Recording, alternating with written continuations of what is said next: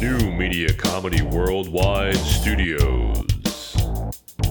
New Media Comedy Worldwide presents Comedy Legacy Series with Jim Mendrinos. And now, your host, Jim Mendrinos.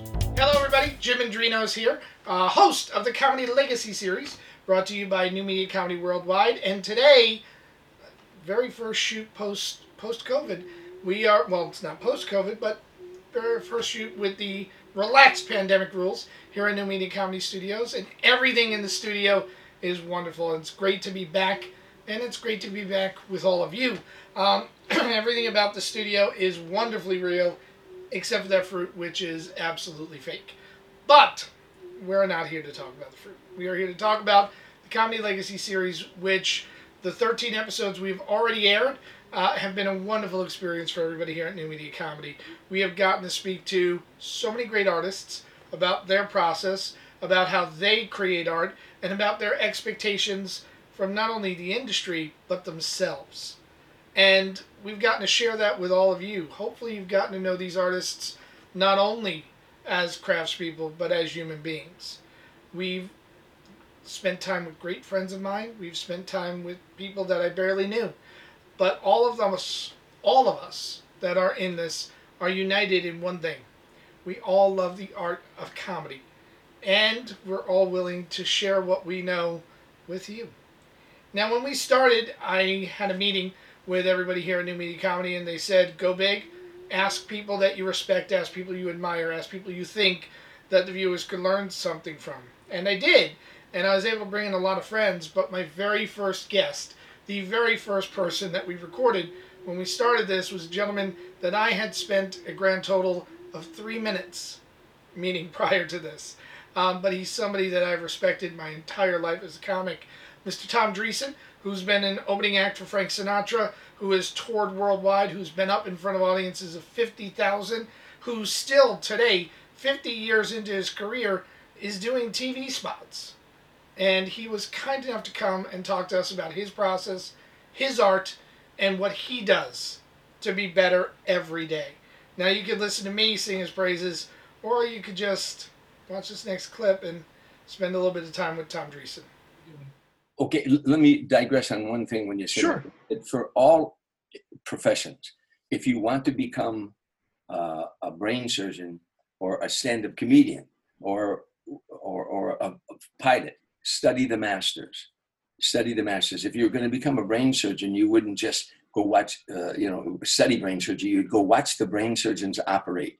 And that's what I did, and that's what every young comedian do. Watch the other comedians that some that you'll like or some you won't like. It doesn't matter. Those who've been doing it longer than you, if they're on stages that you want to be on one day, watch them. That's what I did, and that's how I ended up getting on the Tonight Show. I watched those comedians on the Tonight Show and what they were doing to succeed. You know, when you first start out in stand-up comedy, every comedian starts out emulating another comedian. I can almost always tell when I watch a new comedian on an open mic night, if I happen to stop in, that I'll say, oh, he likes Jerry Seinfeld or he likes Chappelle, or, I can see that they're using that style. But eventually what you have to do, we all start out emulating another comedian because we know that works. So we go up there and we're doing an impression of a comedian. And then one day you let a little bit of you out, and if it gets a laugh, if it doesn't get a laugh, you pull back in and you start doing the impression of the comedian again. One day you let a little bit of you out, if it gets a laugh, then you let a little bit more of you out, and eventually you evolve. And eventually you become you on stage. Candid Camera had the greatest line of all, caught in the act of being yourself. Picasso said, do you want to, be a great painter? Try to emulate another painter. Try to paint like another artist. I dare you. You'll fall short. But in falling short, you'll find out who you are. And when that day arrives, when I really felt so comfortable on stage as me, as Tom Dreesen, not anybody else, just me, that's when I started to really grow. And I make this analogy to young comedians all the time.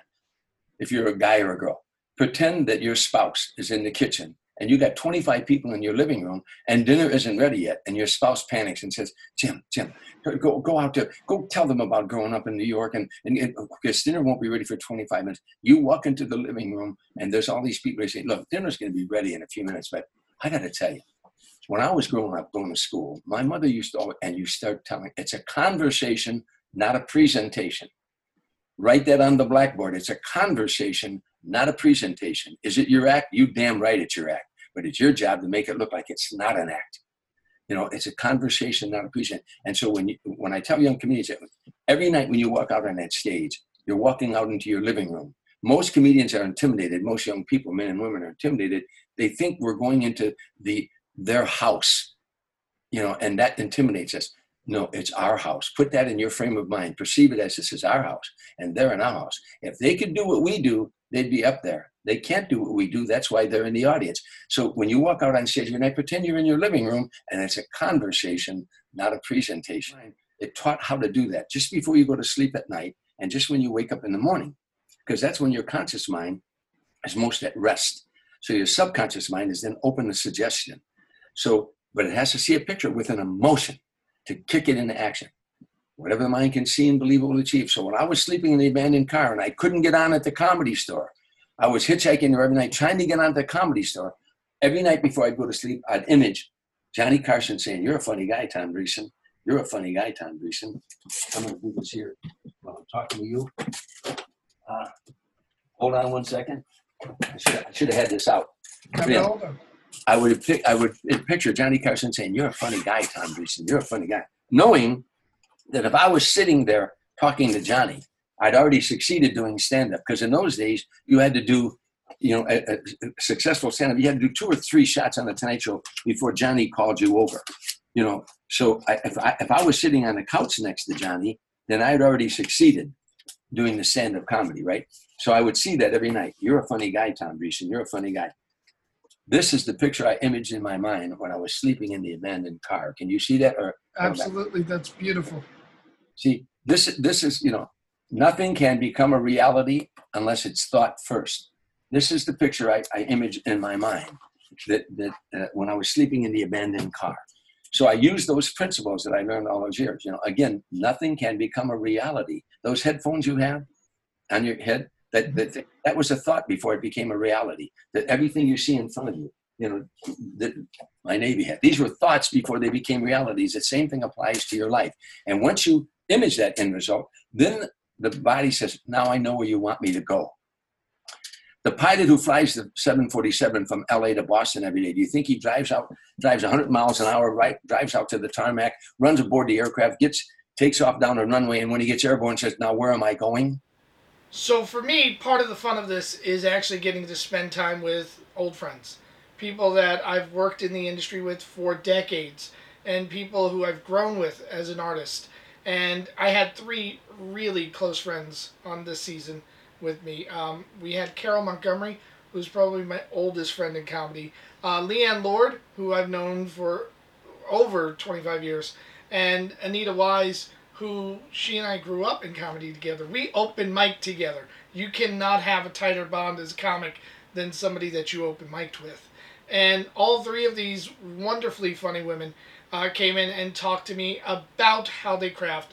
Carol talked to me about how she got her show, Funny Woman of a Certain Age, onto television. Leanne, who is a master at organization, talked to me about her process for keeping track of her material. And Anita Wise came and talked to me about the impact that the business had in her move out to Los Angeles. They were all great, interesting conversations.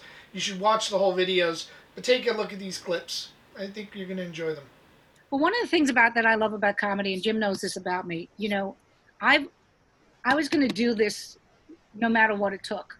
Do you know what I mean by that? Like, Yeah. it just, you know, I've always loved it, and I've had to shift so many fucking times.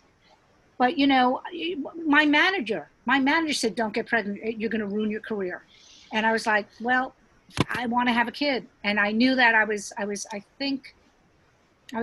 early 30s, I think. I had Lane when I was 33, so I was 32, and I was like, I have to do it now. I can't keep going on the road. So every time somebody said you can't do it, I went, watch me. And I did. You know, I mean, I had Lane, the Showtime Comedy Club All-Stars that I mentioned, that ended up, I was back on TV like 3 months after he was born.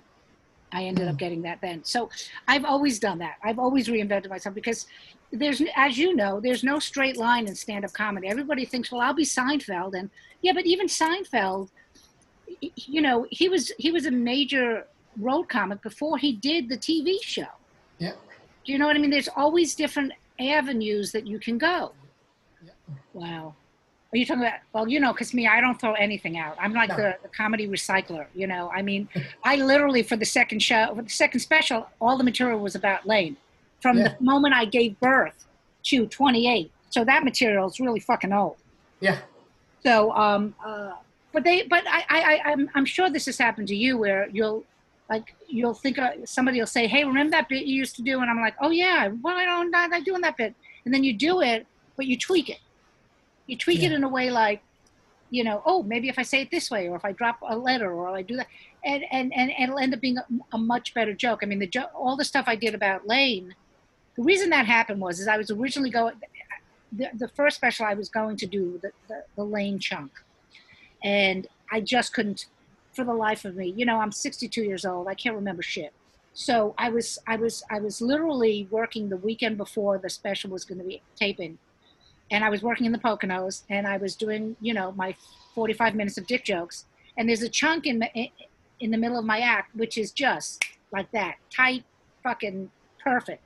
And I remember saying to Ty when I got home, I said, I'm doing that piece because I haven't done it. Like when you're doing a TV show, you grab pieces from all your different bits because you're trying to, you know, do it concisely and everything. Yeah. So that's why that didn't happen for the first special. I did really tried and true material for the second special.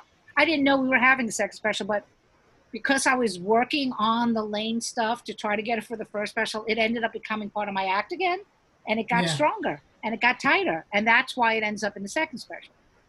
Now, let's talk about two things. One is, I remember when the Underground Comedy Festival had live shows in New York, Yes. me tagging you to MC Yes. and asking you to MC because, in my opinion, the MC is the most valuable position on a show.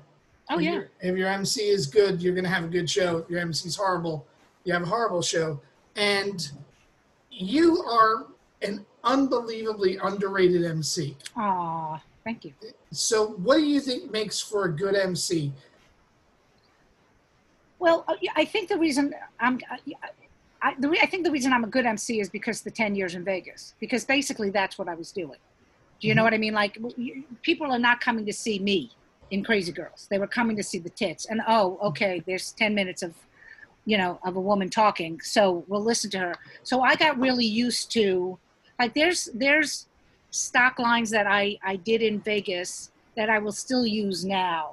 Like in Vegas, there was always a father that was bringing his fucking 21-year-old son to see the show. So I would immediately find him. You know what I mean? Like, and I would always and that would become my go-to person. Everything I did was to him, and I still do that. You know, I always find the youngest person in the show so I can fuck with them. I did it on the special, the first special. There was a young girl right in the front row, looked like she was 12 years old, just nailed her. And then Lynn Coppolis, who went on after me, yes, after Carrie, she went right after her. So like there was a nice little, you know, flow through. But the thing about an MC is it's not about you, it's about the show. And that's the thing as a comic who was in titty shows, it's not about you. You're there to make the people laugh, and let's bring on the girls again. So it's if there's like, in other words, you open the show, warm the crowd up, you know, where you're from, what do you do, maybe do a couple of jokes, bring on the first act. At some point, if you want to do your material, do it somewhat in the middle of the show where it's warm, the audience is warm, so they'll be more responsive to you, you know, and don't do a lot of material. It's not, being an MC is not about you, it's about the show, and that's really hard for comedians to understand. Yeah, it certainly is. I also want to talk about performance style, because your style has evolved over the years, but it hasn't changed over the years. You're up there, you are bigger than life, you take control of the room, and it's just amazing. You have as much energy with me watching you now perform as you did when I saw you as a 25-year-old perform. Well, that's the drugs. Is it the drugs? It's the drugs. So what's the question? My question is, you stopped me with the drug reference and I had a flashback. My question is, performance-wise, how much of what you do was an evolution and how much was conscious thought and construction? Well, I think when I was younger, I know when I was younger, I was a much angrier person on stage, and I took everything personal. That's the first thing. But I was much angrier. So when I went after somebody, people were terrified because I wouldn't, there would be no witty repartee between me and the heckler. It would be like, "Are you heckling me?" And I would get off the stage and want to stab them. So I learned to bring that down. Um, I think a lot of what you're seeing now on stage is 40 years of knowing that I'm good at what I do. Mm-hmm. And understanding the way crowds work. Um, the great thing about Vegas was there were a lot of foreigners. There were, especially towards the end. But I would say 50% of the audience was foreigners. Sometimes it was all Asian. And I had to get up there and do my act as if they were laughing uproariously. And what you do at that point, you just go, "Hey, so, ba ba ba ba." One, like in your mind, you're like, "Okay, wait here. This is where the beat is. This is where the laugh was," and you go in. So I learned not to take. I learned to know what is funny and what's not funny by having an audience that sometimes could understand me and sometimes could not understand me. So, and I think the confidence comes from, I know that I would say most of my stuff is funny. I would say a lot of it is funny. Sometimes there'll be a hit or miss, but for the most part, the jokes are there. So that comes from confidence of just saying, well, if you don't laugh, I'll be there. I'll be at another show, and they're gonna laugh. And that's really hard for a comic. That the thought of not hearing laughter, which is one of the reasons why I won't do Zoom shows, but that's a whole other subject. The thought of not hearing laughter is really hard for us. And when I talk with people about solo shows, and I've even said this to you, Pete Spellos actually gave me the greatest advice about solo shows, is that if you are on stage doing a solo show and they're not laughing, that means they're listening, and you want them listening. So I sometimes, for the hell of it, will throw an audience just to see if I can get them back because I'm bored on stage. Because I used to do a whole bit about Lane and finding out that he jerked off, which is on the special. But back in the day when I first started doing that special, that piece, you could hear it. The audience was so fucking tense.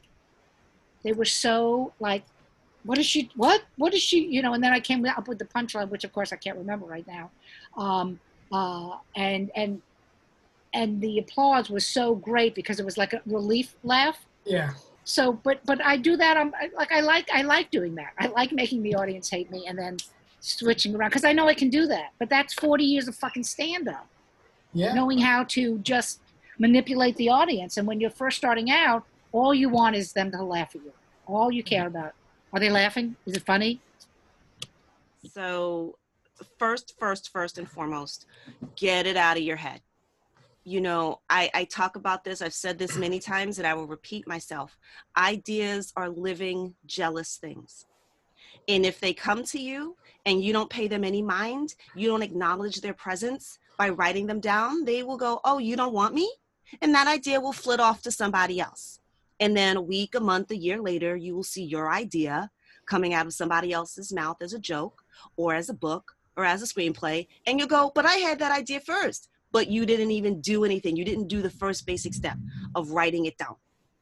So you have to capture it, even if it's a word, ideally a sentence, ideally, what is the context? What's that feeling? Because sometimes you can write down a word, you go mayonnaise, what did that mean?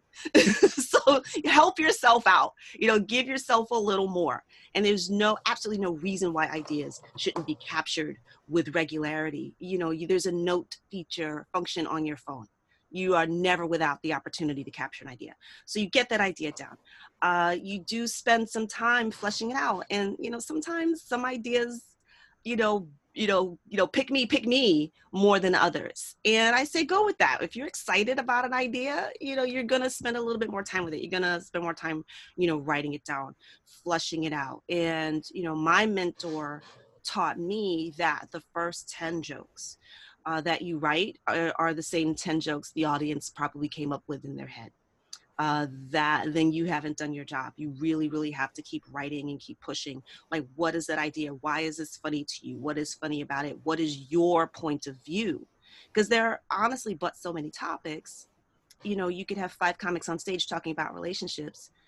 That should be 5 completely different points of view.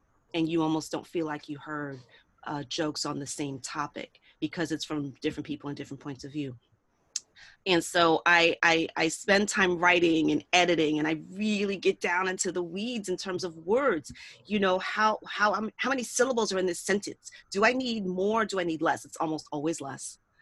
You know, is there something alliterative about this that I could do? And you also, once you become an experienced comic and you know your voice, you know what words roll off the tongue, you know, better than others, or you know how you're going to pause, or you know the facial expression or the act out that you're going to do. So you kind of also make room for that in the writing.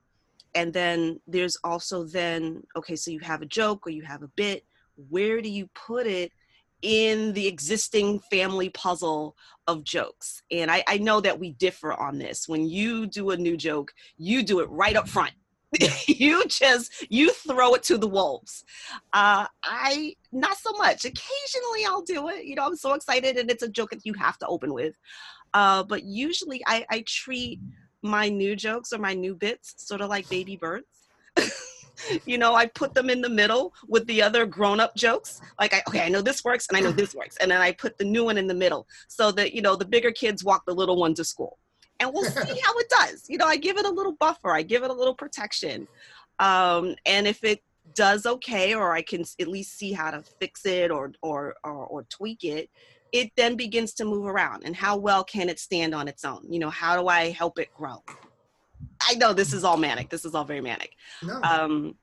But also in terms of my, you know, set book, I really do believe in writing things down. And I really do see it as movable puzzle pieces, having it in a single document. I use a Word document. My bits can be rearranged at any point.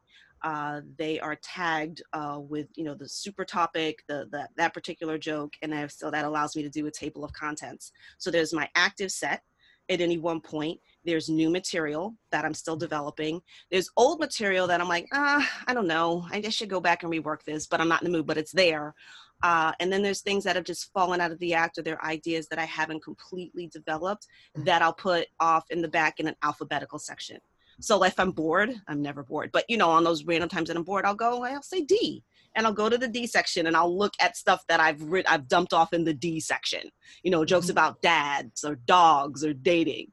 And sometimes I look and I go, yeah, I should delete that. or sometimes you'll have an idea and you're just not a good enough comic yet, or you don't have what the resources to really flesh that out. And I'll come back to something and fix it, and then move it to the active set. And it's almost like having a brand new joke. It's very exciting. I'm from a family of performers on my mother's side. My mom and my aunt were dancers for the Paris Opera. My uncle was an actor for the Comédie Française. And my 2 cousins have since gone on to they were both actors also when I was growing up. So my cousin says, it's a virus that we have. But so I had that on my one side, but I just always thought I was too shy or I don't know. I didn't think that was me, but I wanted it. I just didn't think I could do it. So I had tried ballet. I had tried ice skating. I was in a play in high school, but I wasn't loud enough. And this was before headset mics, you know. So there was this frustrated performer in me. And then I was a bartender at a rock and roll bar in New Hope called John and Peter's. And at that time, they were doing comedy. First, my friend Janina had a comedy show, and then Andy Scarpati started there. And I saw lots of comics that I later knew. Dennis Wolfberg, Joe Bolstert, Abby Stein would come, Jerry Diner. Did I say him already? Anyway, tons of tons of people that I eventually later knew. But at the time, I liked musicians and I liked rock and roll, and I would watch, and I'd never seen live comedy. And I just thought to myself when I'm watching them, what an unsexy profession, you know? I just thought I was turned off by the vulnerability of the comics. And I didn't think it was cool at all at that moment. You know, it was like 23, 24 years old. And I just thought, oh, that's weird. I mean, I enjoyed it, but I thought, what a weird thing to be. You know, I never thought of being in it. And then one night I was tending bar and it was busy, and we're cruising up and down, serving drinks and, you know, just bantering with people. And I had this realization. I said, wow, I'm like the center of attention and I like it. You know, it was like weird. It was like, oh, that's so weird. So when I moved to New York, you know, I always was around creative people, actors and so forth. And that's when I saw comedy, I thought, I wonder if this could be the thing. And so that's how it happened. So part of what inspired us to start the Comedy Legacy series was the loss of a lot of giants in the New York City comedy community. In the course of just about a year, we lost William Stevenson, we lost Angelo Lozado, and most recently we lost Vic Henley. We wanted to document the great New York City comedy artists and find out what they could pass on to the next generation of comics.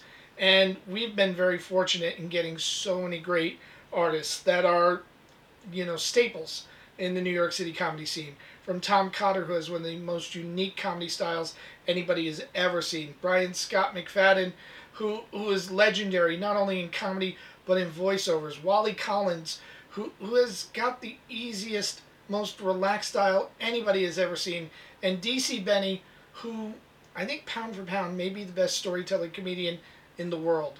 All of them had things to share. All of them had, you know, stories about how early influences helped them later on in their career. All of them have done multiple things, from voiceovers to audience warm-up to being on television, and they all shared their experiences. We've picked out some of their best moments, but you really should go back and watch their entire episodes because they are a lesson in comedy.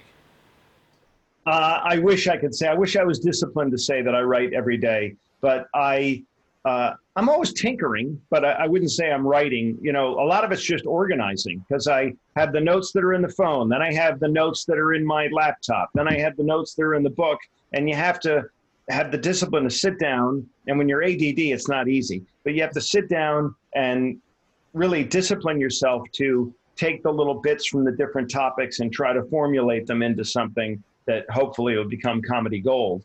So it's a lot more organization and organizing stuff more than it is just having epiphanies and writing. And Kerry writes on stage. I know comics who write on stage in the middle of their act. I don't think I've ever done that.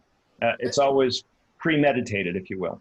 I've come up with a line or two on stage, but those comics that consistently write on stage, I just sit back and watch them and I go, I don't have the bravery to do that. I don't have the ability to do that. I don't think I've ever done that. I've never said something that was so genius that I said, hey, write that down. I don't want to forget that from stage. And usually you're catching lightning in a bottle when that happens. It just happens to be a perfect situation between you and someone in the audience or something. And you're never going to recapture that moment, I think. Yeah, but when you look at the list of comics that create almost exclusively on stage, it just boggles the mind. You know, somebody like a Robert Klein, who says that he does almost all of his writing on stage. And they're like, really? How do you do that? And he's got 7 HBO specials, so I yield. Yeah. No, I mean, whatever he's doing is working for him.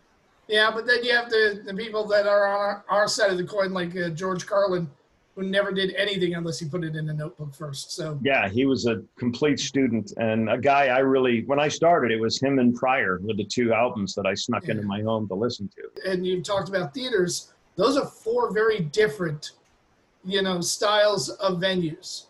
And do you need time in between them? Are you able to go from one to another seamlessly? Is it a mindset that you have to go into? For instance, in the senior centers, I've got you mentioned having to slow down a lot. Does that then bleed into your next show when you're in a theater, or are you able to compartmentalize? I think I've been at it long enough that I can kind of switch gears when I have to. But they are, I always say it's seeds. It's all seeds. It's corporate, college, cruise ship, casino, comedy club. And then you might have country clubs at the bottom end of that. And so they are different venues. And you can obviously be a little bluer in a comedy club than you can on a cruise ship. And now corporates are bastions of political correctness where you have to worry about every syllable you utter, whereas we didn't 10 years ago. You could be a little edgier. So you have to take all that into account. And you kind of have to put your artistry on the back burner if you want to pay your bills and say, all right, I love this joke, but it's not appropriate for this audience. And as much as I love this joke and I want to use my artistic integrity and do what I want to do, I also want to be asked back and I want to get paid. And I don't want people besmirching me saying that I was sexist or racist or anything else. So you make sure that you're playing to that audience again and making sure that there's utilitarian. You please the maximum amount of people with the minimum amount of collateral damage. I think that's kind of where I am. I actually, you know, kind of like one of Michael Vick's dogs. I sort of started structuring my act in such a way to leave no silence anywhere where I could be yelled at, heckled. Like that back then, I worked so many of those gigs that if you left the slightest, you know, slightest opening for anyone to say anything. So what I used to do to combat that, I learned just write 20 punchlines and just keep hammering them. Like I just kept writing. I would write these long bits that just went on and on and on. And eventually the audience would be, I felt like the audience, if they don't laugh at the joke, they'll just become exhausted. Okay. And I would just keep, and they'll just give up trying to yell at me. And that's exactly what happened at some of those gigs. I would just keep talking and and they'd try to heckle me. And eventually they just gave up. Right. And then and my act became like long and drawn out lists and kind of punchlines, which was good and bad because in those environments, it's great. But then you do something like Star Search or America's Got Talent. And my bits were like 7 minutes long. I was like, Tom Cotter is so great at that one-liner. My bits went on and on and on. Like they were these Wagnerian operas, you know, and so they were great for club, you know, it was good for clubs and stuff like that, but there was never, I didn't get that laugh. It was just long bit, hammer, tag, so they don't get you. And then I'd leave the stage like exhausted going, all right, they didn't shoot me. I made it. Another day. Where's my $150? You know, like cash. Yes, I remember that. That was my closing. My father was a comedian, so he taught me. He said, if you close big, they'll never remember anything else, right? So the one thing I was good at was I wrote a majestical final bit that I always had that had tons of punchlines and tons of weird one-liners, and I always had something good to close with. So that if everything else ate it during the show, I would always be like, all right, I got a big closer coming. Just kill time before you get to the closer. And that was my I need the key routine from about being in the supermarket and not having enough cash. And they have to, and the counter person would go, I need the key. And I had like 50 or 60 jokes in that thing that just like every boom. Like, you know, now they have to wait till they find they don't have where is this key and why can't they make a copy of it? Okay, that's what I want to know. We have all these technological advances, but they can't run down to the hardware store and crank out a couple copies of the key and distribute it to the sadists that work there. Instead, you got to stand there for 9 hours while they go find Gozar, the key master. Okay, who's going to come down and perform the voodoo ritual that opens the register so you can get the hell out of it. Yeah, so it was like that. It was like boom. You know, seen various gradations of this crazy up and down industry. We've lived through, how many times have we lived through the whole, oh, the comedy business is done, or the comedy boom is over, or you know what I mean? That comedy's dead. You know, like New York. At least once a decade. It happens all the time, and it's happening now again. You know, it's like that humor doesn't really die. And for me, because I grew up with the thing that was weird about me is like my dad was a comic and my grandfather was a failed alcoholic vaudevillian, right? Like who I never met because he died of liver disease because he drank himself into a stupor. It's sort of like he failed. My father succeeded at a certain level. I've gone by my father, but I'm trying to take it to the next level. You know, like so my thing was always that I've been around comics. I kind of understand comedy in a way that because my dad was a comic, I kind of get the narcissistic wounding that comedians have, the grandiosity, the ego, the pain of it, the anguish of it, but the wonder of it and the magic of it. It's all tied in. That's what sucks. That's why so many comedians kill themselves because you have to, you know, there's so many contradictions to this art form. There's humor, but I used to really fight that thing. I used to go, it comes from pain, but don't accountants have pain too, you know? Well, the accountants have pain too. But comedians are a specific kind of sensitive thing where it's brutally difficult and we tap into certain things and try to deal with things through humor. And I was no exception. And I love doing stuff about show business and performing and stuff that I know comedians are the most self-righteous. I love them to death, but the self-righteous, hey, you left the city. You have no right. I love that. That was to me so funny because I can see both sides of that. Yeah. I can see the argument. You left the city, so I stayed, and I should get those spots, but not because you did anything wrong. I just want the spots. Can I just decide like that? That's the real dark motivation underneath it. It's this ego. It's like, and that's why that's something you can illuminate with humor because it's part of the folly of being like a flawed human being, and we try to put these like positive spins on our darkness and calling that out in a way that's like, yeah, I just want the spots, just like I'm trying to say, hey, it's wrong what you're doing, but you know what? I just kind of want the spots. When you're doing a bit like that, where the audience is going to squirm, particularly white members of the audience are going to squirm immensely. Right. You seem to slow it down. Yeah. You seem to really take your time with it. Yeah.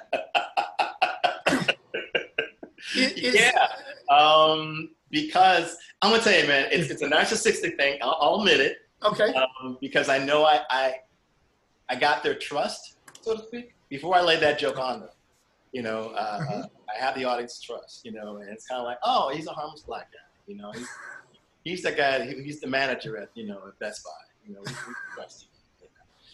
And but I do want to show them that I am conscious of what's going on in the world, and it makes it's really weird. It's almost like they don't want to be reminded that they do these things.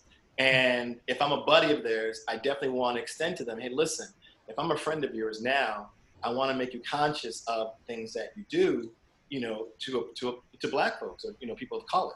So in a fun way, if it's uncomfortable, okay, fine. But the point is that check yourself and understand that this is a habit or something that that you do in your daily life to, so to speak, get through, or how to describe someone of color.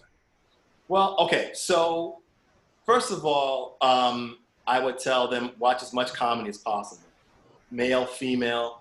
Watch as much as possible because anyone that does anything well, you learn from that. There are comics who did an amazing arc.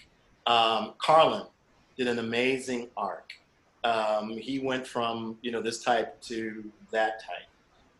Pryor actually, he saw he wanted to be Cosby, and his first Ed Sullivan set was just about as clean as could be, and wholesome, and but then you see that arc, who else? Lenny Bruce arced.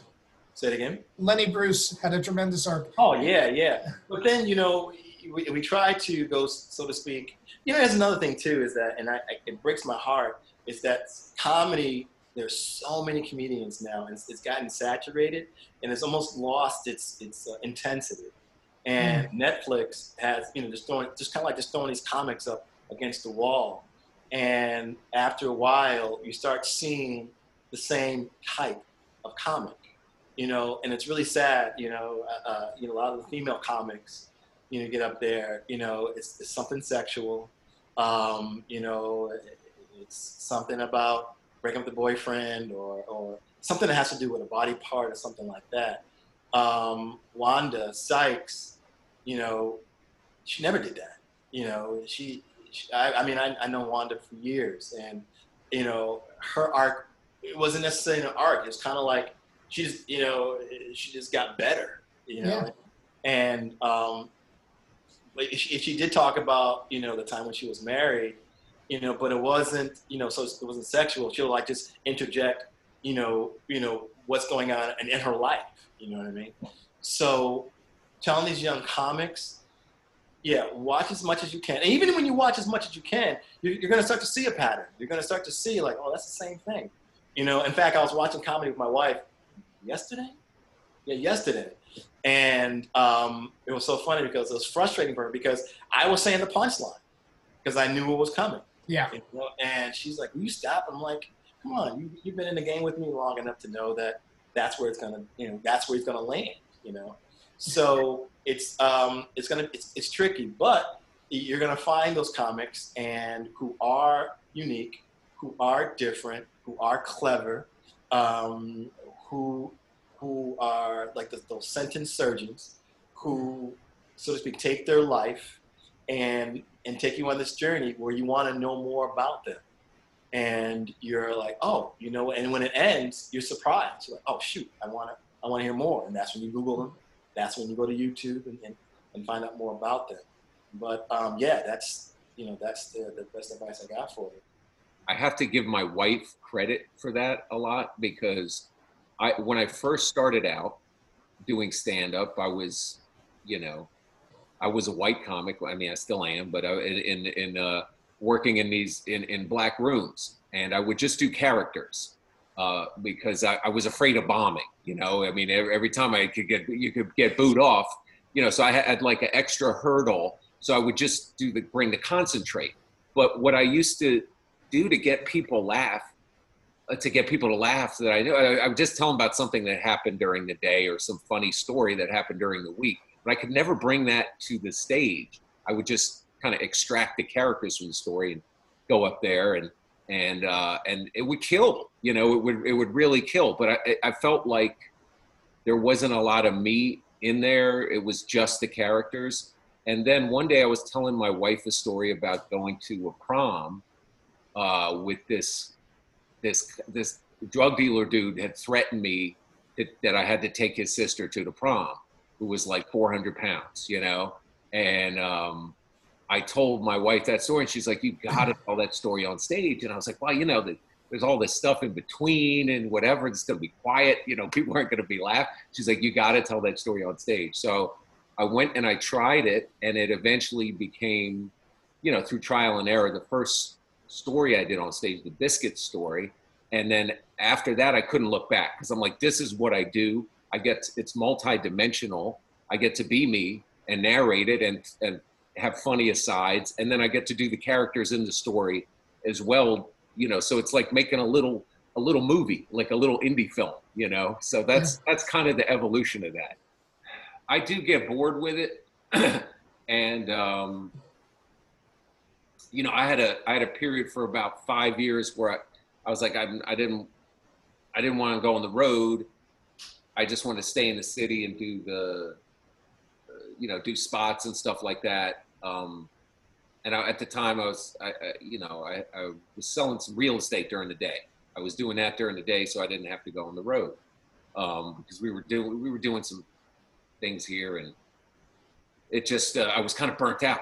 But I got so bored with I wasn't generating a lot of new stuff, and I got so sick. There's a 20-minute chunk of New York material. Oh, I get so sick of it. I got so sick of it. But when I don't do it for a really long time, and like it's a late night at the comic strip and people are drunk or whatever, and I have that in my back pocket, I'm like, boom, here's some Subway stuff. here's the heroin guy for you. Here's the, you know, the homeless joke. Here's a taxi cab story. You know, I feel great that I have that stuff in my back pocket. But then, you know, you don't do it for so long, you kind of forget parts of it. So, you know, you're up there, people are drunk late at night, it's the check spot, whatever, and you're like, I'll just break this tried and true out. And you're like, wait a minute, what was that? What was that punch? You know, so I do, you know, I don't remember what I have retired because I've forgotten it. I've forgotten those bits, but there's like a New York chunk that I hold on to that's like, you know, it's like a half hour, you know, no fat monster stories and bits and chunks just for those late nights, you know, for those rough times that it's pretty old. I'll say that. It's pretty old. Okay, so I've been accused of starting the Comedy Legacy series because I wanted to be around performers who were older than me to make me feel young. And while that is true, I did want to be the young guy in the room again. We did not shy away from talking to comics that were younger than me because the next generation of comics, the ones that came after me, have a lot to teach you guys as well. And Sean Lynch, who is a writer extraordinaire, playwright who has had productions in Edinburgh, and he's worked on Celebrity Deathmatch on MTV. He's also a wonderful voiceover artist in his own right. And Liz Mealy, who has systematically used social media better than any other comic I've ever seen. Those two performers in particular came in and had a lot to talk to us about and opened my eyes in ways that I had not thought about before. Now, we've picked a few great clips from them, but you're really going to enjoy their full videos. Well, I mean, like I said before, after that summer in '96, I really became obsessed with listening to the other comics, knowing their other bits. Even if I was just doing a guest set, even if that the more I paid attention to the audience, or the more I could use a callback with the audience, or with one of the other comics' bits. For some reason, it elevated my relationship immediately with the audience. Like, usually, as soon as the MC would like list a credit or bring me up on stage, one of the first bits I did, I was like, well, looks like Jim's not going to Mexico this year again, you know, blah, blah, blah. That one joke, even if it wasn't a great joke, the fact that I threw back to you, it just helped the set. It helped. It was like being introduced by you, to the audience, because you had already established that rapport. It was sort of piggybacking on that, like, oh, this guy must be a friend of Jim's, you know. And a sense of community. Yeah, and the power of that, you know, that was the biggest thing, is that it really does come down to your relationship, to building that. Every show is a first date with the audience. Yeah. And when I kind of relied on that it was just sort of an introduction, there needed to be trust, there needed to be a rapport. It just changed the sets, and especially at that time, you know, we're talking like mid '90s here. I didn't see a lot of comics my age doing that. So it kind of helped to sort of separate me from the herd of, you know, Clinton impressions and Monica Lewinsky jokes. Yeah. Yeah. It's, well, you know, the process has changed so much over the past 3 decades. Like you're saying, like in the 90s, it was that matching voice to picture. And, you know, that had its own set of challenges. It was, I mean, doing cartoons was not different than, you know, doing looping for movies of your own dialogue. But now, I mean, I can really only speak right now for the animation that's in video games right now. Now, a lot of the times, they will have a camera on you, and they will have they'll mark up your face, and they'll actually, like any of the work that I've done on the Walking Dead the past couple of years. You know, that a lot of the times that'll be those would be my facial expressions that Max is doing along with the voice. So it's sort of a different. It's sort of a different thing now. Now it's sort of the cart leading the horse, where a lot of the times they'll video record my face while they'll be recording my doing the voices, and then the animators will match accordingly. Which was actually the polar opposite is when you were doing Shrek, where it was you matching your voice to the image there. But there, I will say in traditional animation, it still is that Shrek way. Whereas with video games now, it is actually the cart leading the horse. And with the Grand Theft Auto series, with the Manhunt series, with a lot of the various series,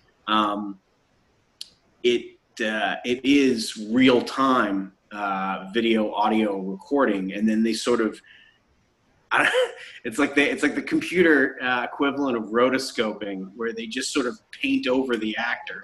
When did you feel that turn? When did you feel that you were able to use that confidence in the way you wanted to?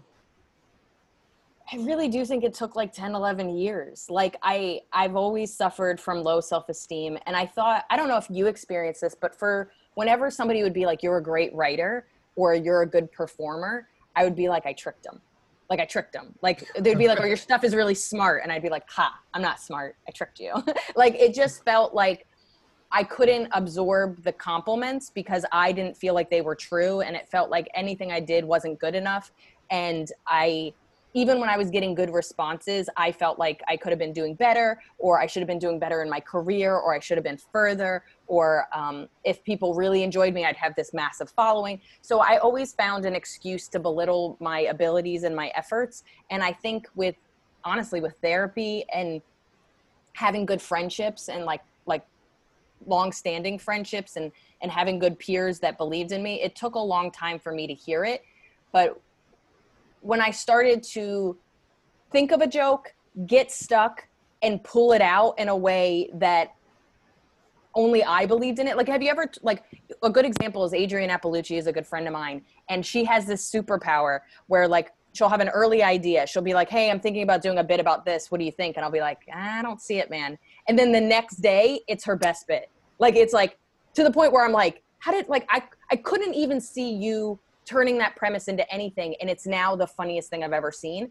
And to me, it felt, she might not feel like it's innate, but that was always, when I looked at her superpower. And it took me 10 years to go, I can make this work. It feels like the premise is too sloppy. It feels like it's too much of a stretch. It feels like nobody cares. It feels like it's a boring topic. But I go, I'm passionate about it, and I now feel like I can make any joke work. And that confidence in my writing ability took a long time. So let's talk about writing process, because we've had a couple of conversations, not in a lot of years, but we had a couple of conversations about how you write, which is a lot different than how a lot of other comics write. So can you talk us through kind of the blossoming of an idea when you get an idea to how you bring it on stage? Yeah, it's changed a little bit, honestly, in the last 5 years. Weirdly enough, my iPhone has changed my writing, but it's still mostly the same. It's, it's the initial idea. And I always say, I think it's really detrimental for people to believe an idea has to be like, I think this is going to be funny, or I think this is funny. It's usually just a sticky idea, just something that makes me, it usually comes from an extreme emotion. I'm, completely confused. I'm absolutely enraged. I am overjoyed. I am deeply depressed. It's like this extreme emotion for something that has happened, or how I feel, or my opinion.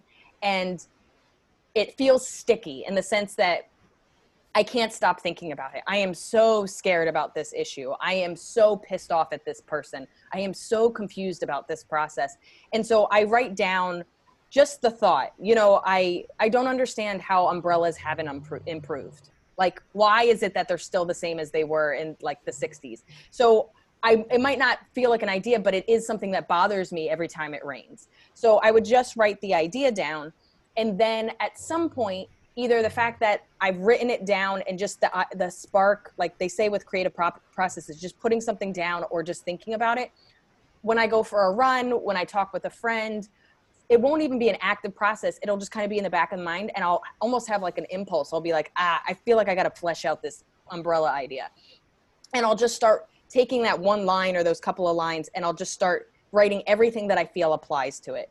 And that'll be maybe, it could be a page, it could be 5 pages, but it's just unfiltered. How do I feel about this topic, and wherever it goes. And then before I go on stage, if I do a new material night or what have you, it's about what are the main ideas of this thing. Is it, umbrellas need a new inventor? And this is, I don't have an umbrella joke, but like, is it that, umbrellas have caused racism? I don't know, like whatever it is, but I'll find the 3 different ideas in my rant and in my fleshing out that I think have legs. And then I start trying them on stage. So I would say 5 years ago, almost pre-iPhone for me, because it took me a long time to get a smartphone, I would the joke had to be like 70% written out, and I would use the audience to kind of guide me to what people think is funny or has legs or what people are really resonating with. Now I can try a joke that's like 20% an idea, and I'll just turn on my recorder on my phone and I'll just let myself talk out of my ass. And in that it's going to be sloppy. Like it's going to be too long, meander in ways that are unhelpful. But in that, I'll find nuggets of idea. It's like almost a second way of fleshing out the idea. So I think for me, one of the most eye-opening things was that nobody has the same process. That some of us are very committed to pen and paper, and some of us are very improvisational at what we do. We spoke to a couple of people that have deep roots in improvisation. Peter Spellos, who is probably one of the most beloved improv teachers in all of America right now.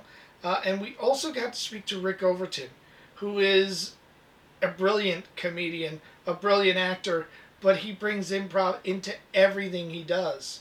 And talking to them, listening to them talk about how they bring in that process of being open and listening on stage, again, very eye-opening and something that every comic should hear, because every comic's going to want to use those tools. Not at all. I was just a fat, funny guy on 63rd Street doing shit, and all of a sudden, everybody hears about what I created. Oh, yeah. And it's like, we got to get him to our team. So it's like, now I'm the director of my own club. I'm director of improv at the comic strip. Yeah. And that was like 16 gunslingers. Oh, that was a herd of cats, you guys, because you were all talented.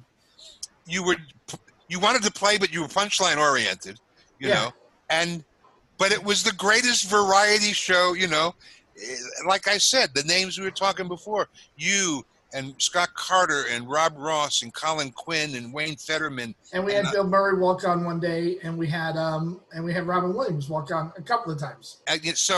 Yeah.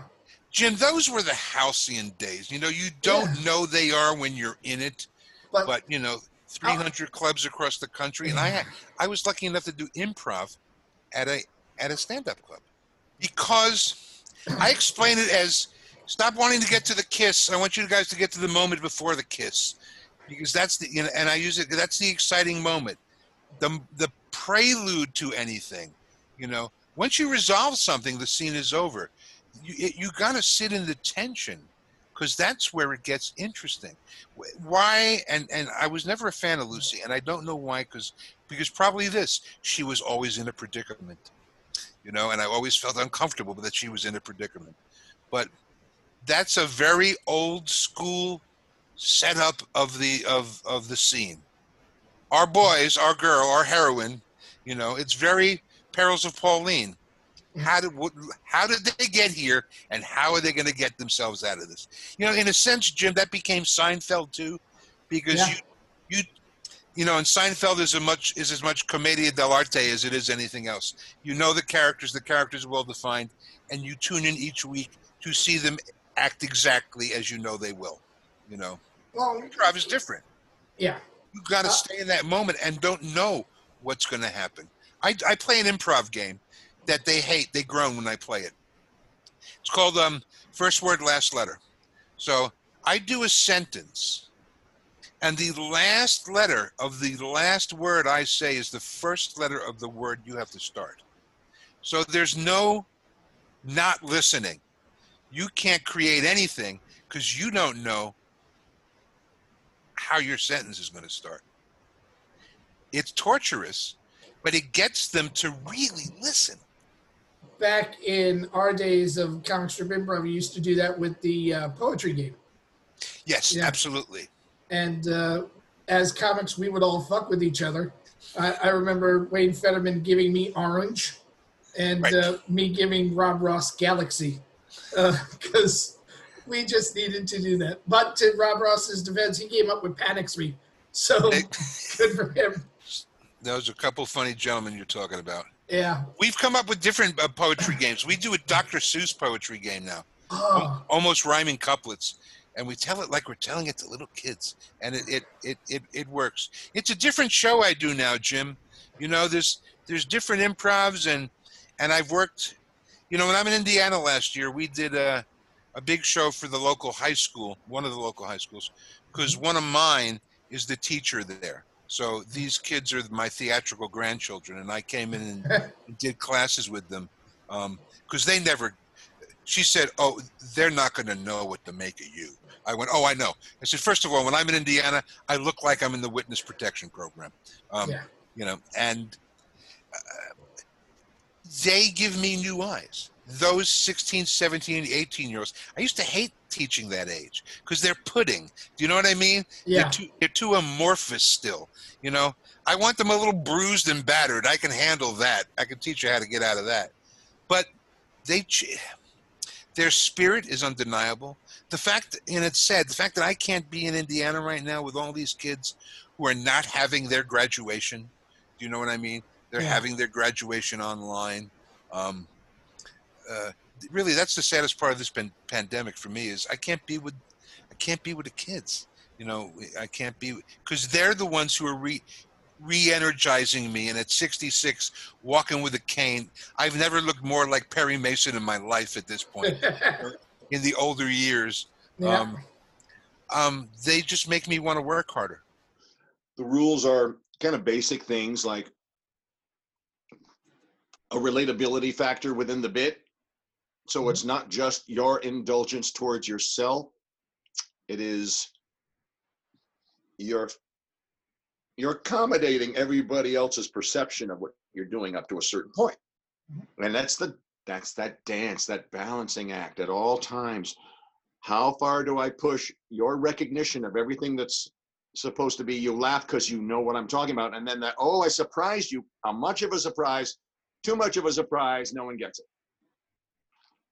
Yeah. And back and forth. And that's a beautiful thing about doing set list. Set list, this creation of Troy Conrad's, is a game where there's a projection screen off to one side or the other, and you're standing there with a mic, cold crowd staring at you. You are not allowed to use your act, not one syllable. You can't use your regular act, the one you're always up there doing. If something shows up out of the past that wasn't current, all right, we'll let that one go. But as a rule, we're watching. Don't do anything we know. And so they project a topic, and it's not normal topics. Okay. It's weird things. It's blended words. And then you like proctometrist was one of the ones they threw at me. And I opened and I came back with, well, you know, they say hindsight is 20/20. That's a great line. Yes, that is a great line. Every comic has this in them. There's this thing that come up with a great line. You do it every weekend. Yeah. You used to do it every weekend before this. Yeah. You'll be back to doing it every weekend. Yeah. But, right now I'm doing it every Zoom show I get. This is the gig, man. This is the norm for right now. It will change, and I keep telling the youngins it'll change, but you know, some of them are losing hope. You know, we were very fortunate that we got to live through the boom. We got to live through the 80s boom. And we've seen a couple of busts in our times too. But, you know, this is the first bust for some comics.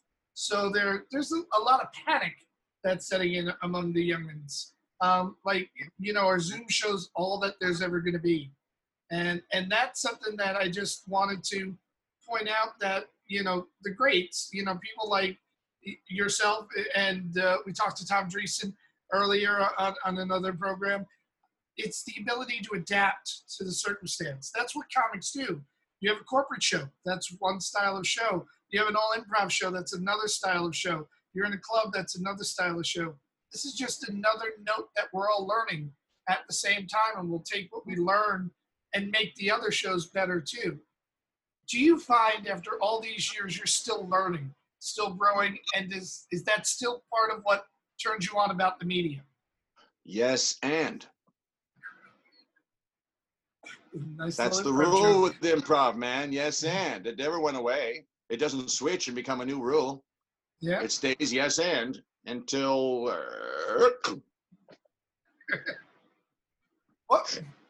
What was the moment you knew that you could do stand-up? We all start, we all want it, but there's a moment that I find that comics are on stage and they just know it. Well, playing with Roger. Mm-hmm. Roger Sullivan from Sullivan. Roger Sullivan of Overton and Sullivan. We would start riffing around, and my confidence built around the slow build of the riffing, and then Martin Harvey Friedberg helped me build more confidence. Being in Zen Boogie, the New York production with Roger, helped build the confidence. Then playing with the original Off the Wall members, Joanne Astro and Mark Lano, on my own, when Roger and I were starting to run into, the teams, they seem so golden and easygoing and magical when no one's paying. But the second there's a paycheck, you're a team. And a team only gets paid once for a time frame. They don't pay twice just because you're jammed into that amount of time. Yeah. So you got that long drive home arguing over whose premise is more important than whose punchline. And yeah. Money just tears the team apart. It was art. It was art for a little while. When it was free, it was art. Okay, so I'm going to gush because I got, in my opinion, the greatest living comic to be on the podcast. Franklin Ajay is storied in what he is able to do on stage. When you listen to his albums, they're effortless.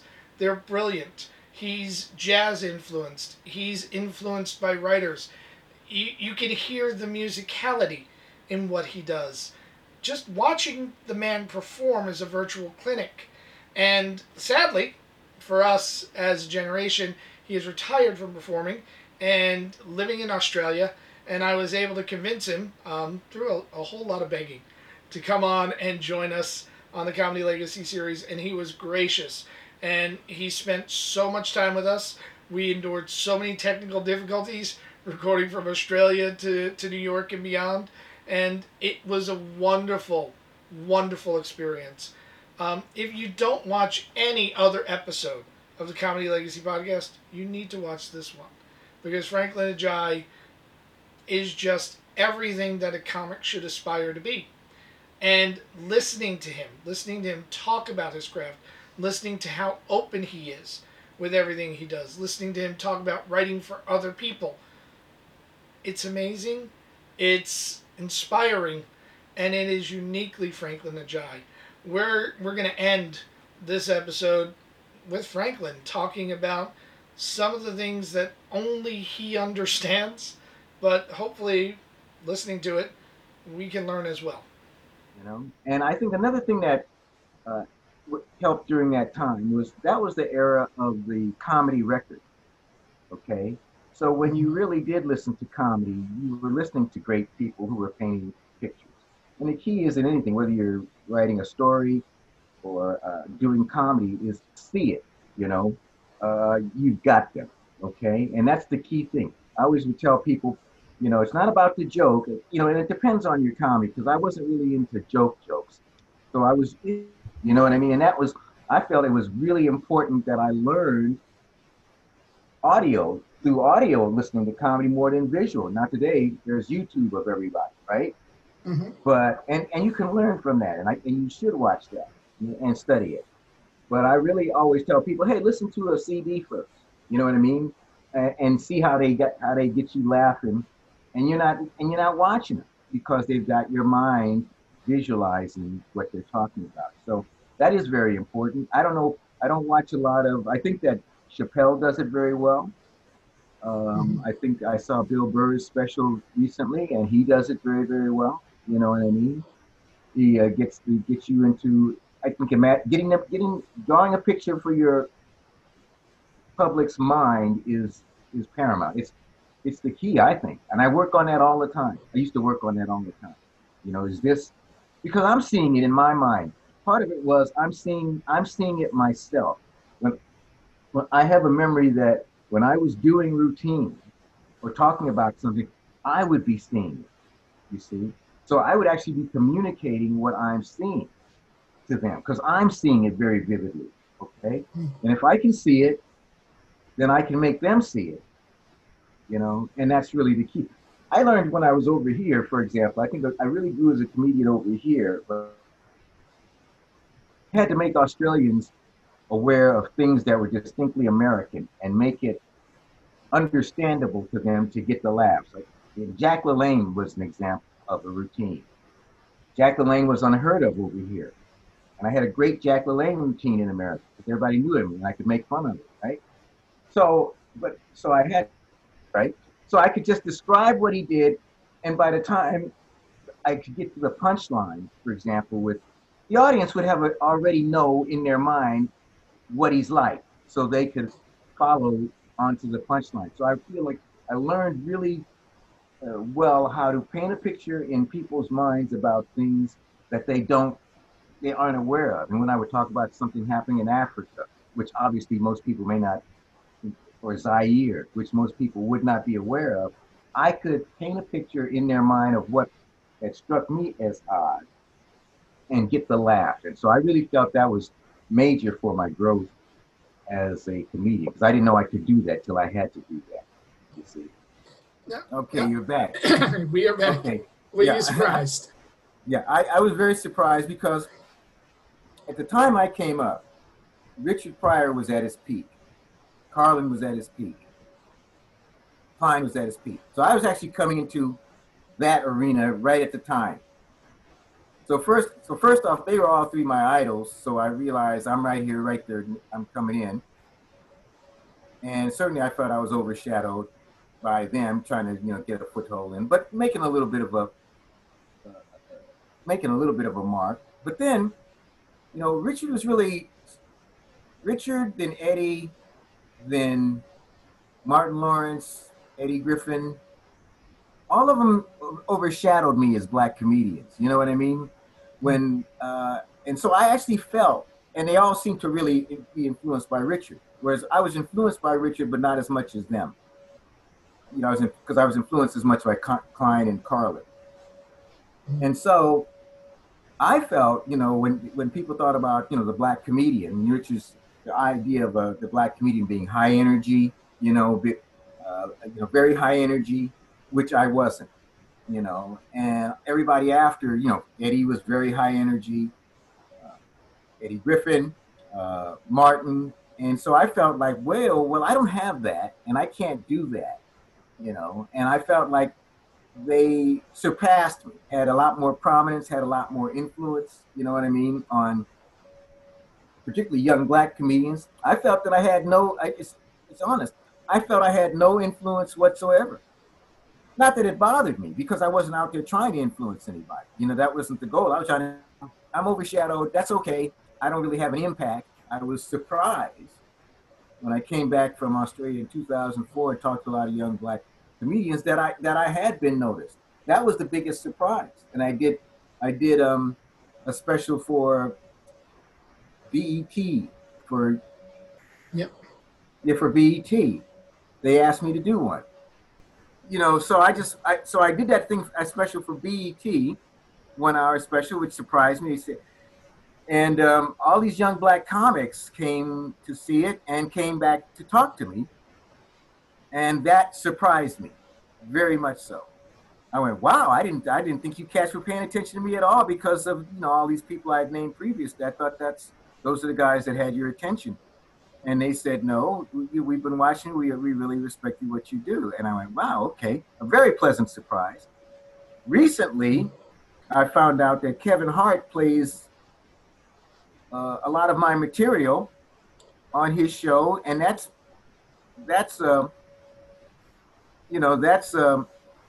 created new fans. He plays me quite regularly, I hear. Yes, you know? he does. And so when I found out when I came back for Deadwood, somebody said, you know how I found out? Look, I'm on Sound Exchange, so I sent a lot of my material to the comedy networks on Sirius and whatever. So, and I was getting a little bit of money every now and then. And then all of a sudden I started getting a lot of money each month. And I went, what's going on? Just last year, about 2 years ago, all of a sudden each month I started getting a lot of royalties from Sound Exchange. And I said, what's going on? When I got to Deadwood, I said, and the guy said, well, Kevin Hart plays you all the time. I said, really? And then we were driving in the car and I came on Kevin Hart's show. So Kevin is being so popular. It's been like an indirect boom to me. You know what I mean? Yep. So where through Kevin, people have discovered me and my material is timeless. It doesn't really date. That's something that I wasn't planning on at the time, but I see it doesn't date. It'll be funny forever because it can't be dated. We saw 13 unbelievably talented performers. We saw 13 amazing artists with different processes, different ways of accomplishing what they wanted to accomplish, and different ways of looking at a common art form. 13 different perspectives united in one artistic goal, comedy. That's what the Comedy Legacies podcast is all about. This show is meant to inspire you as a comedy artist to find your own creativity, to find your own process. Learn by the people who have come before you. Use the tools that they've shared with you, or don't use them if it doesn't work for you. Now, we're going to be back next season, and you can watch every week on YouTube, or if you're impatient like I am, October 1st, you can catch the whole damn season. The entirety of season 2, 16 episodes. They're all going to drop on allmediatv.com. All of them will be available on allmediatv.com. You can watch both seasons, 29 episodes, as well as a ton of other great content that you can find there. Next week, we're going to have a little episode talking about who's coming up for the following season, but you don't want to miss it. We're just getting better. For everyone here at New Media Comedy Worldwide, for everyone at the Comedy Legacy Podcast, for all the wonderful artists that have chosen to share what they've learned with you, I want to say thank you for watching. I want to invite you to come back again. Keep learning, keep writing, stay funny. I'm Jim Andrinos. Bye, everybody.